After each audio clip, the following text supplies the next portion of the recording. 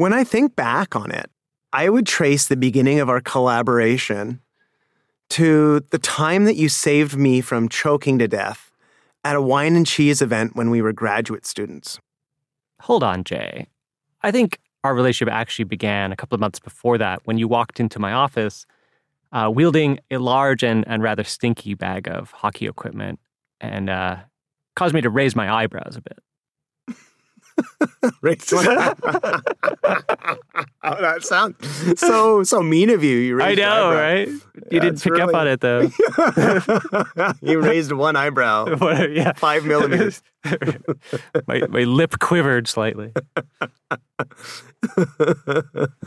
Oh, God. That was a magic moment, apparently.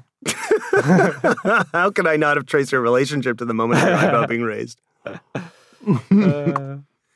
Yeah, I had moved from Alberta. I was a small town kid way up north, and there was nothing to do there all winter, which lasted 6 months except for play hockey. And so by the time I got into the PhD program and moved to Toronto, I encountered the smallest apartment I'd ever seen in my life, and that's where I was going to be living. And there was no room for my goalie equipment, and it required a giant hockey bag. So I thought it wouldn't be too much of an imposition if I brought that bag in and put it right beside my desk in my shared office space with Dominic. He seemed like a nice enough guy and tolerant of, just me using a little bit of my own space to store some hockey equipment. But I think there's two things you need to understand. One is that if you've ever been around a goalie, they stink and their sweat seeps into the equipment and that bag of equipment really starts to smell.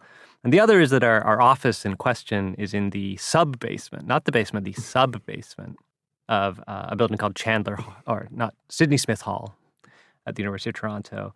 So there's no window, very little ventilation, and you bring a smelly bag in and you really start to notice. Yeah, the thing I noticed was that you didn't seem that excited to have a new office mate, for one. And I think the first few months, when our other office mate moved in and we'd be having conversations, I noticed you didn't even really turn around in your chair to look at us or take part in the conversation. You seemed to be barely able to tolerate my presence for many, many months. I mean, I thought I knew better. I just been there for a year already. You were a newbie. The thing that was our opportunity to get to know one another really were when there was departmental events. And the big one, each month we'd have a speaker from another university come in, usually some prominent expert in the field of psychology, and they would give a talk, in front of 50 to 100 people. And the best thing about it for me was the free food and cheap booze. So there would be this catered event on the 4th floor of the Sid Smith Hall where we worked after the talk. And it felt like one of those moments where, as a lowly graduate student, not only did we get free food and drinks, but we kind of felt like part of the whole environment.